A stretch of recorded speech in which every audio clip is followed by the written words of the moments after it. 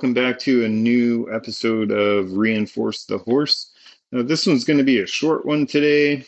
Uh, we do have some new guests scheduling.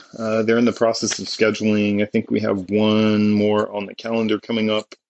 It becomes a bit difficult to get everybody's schedule to match up, and Alyssa, my co-host, or I'm rather her co-host, she's actually quite busy right now. She closes up her last bits of her junior year of high school, so congratulations, Alyssa, on that. And let's see, I figured I would continue on with sharing some of this poetry that I've been writing. Like I mentioned before, I am not a poet. This sort of started, I can't even explain why I started writing poetry of all things. I guess I could go into a whole dissertation about that actually, but it's just kind of flowing. I've written something like 30 poems in the last like 7 days, and they're all pretty, at least for me, they're pretty deep and moving. Spiritual, if you will. And so this one, I would just like to share, and it's about this idea of gratefulness. Now, I don't know about you, but there's been plenty of times in my over four decades of life that I have not carried around an idea of gratefulness at all. In fact, there's been a lot of those years and perhaps even decades that I was walking around with a dark cloud over my head.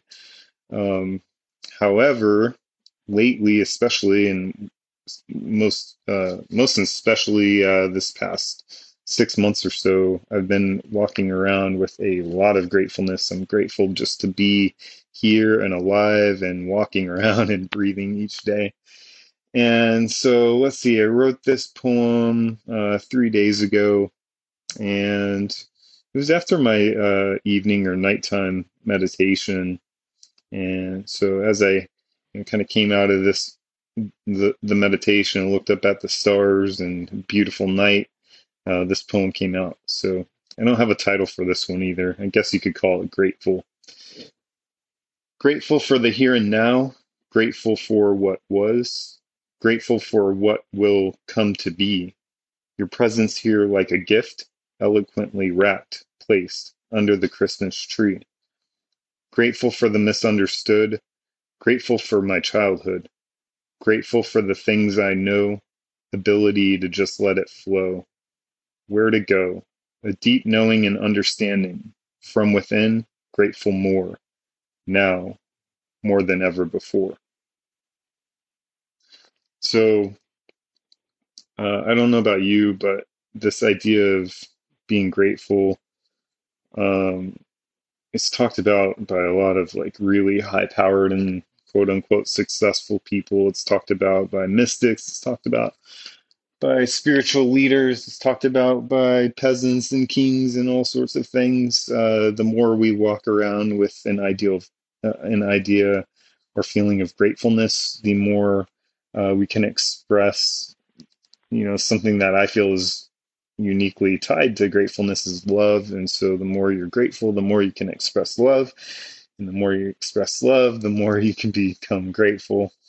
And it's about all things. And so you're listening to Reinforce the Horse. And one of the, or definitely the top non-human thing that I'm most grateful for is that of the horse, and their just uncanny ability to, um, I think they just walk around relatively grateful all the time, just to be in existence. They sort of give that demeanor about them, of course, unless they're sick or not feeling well.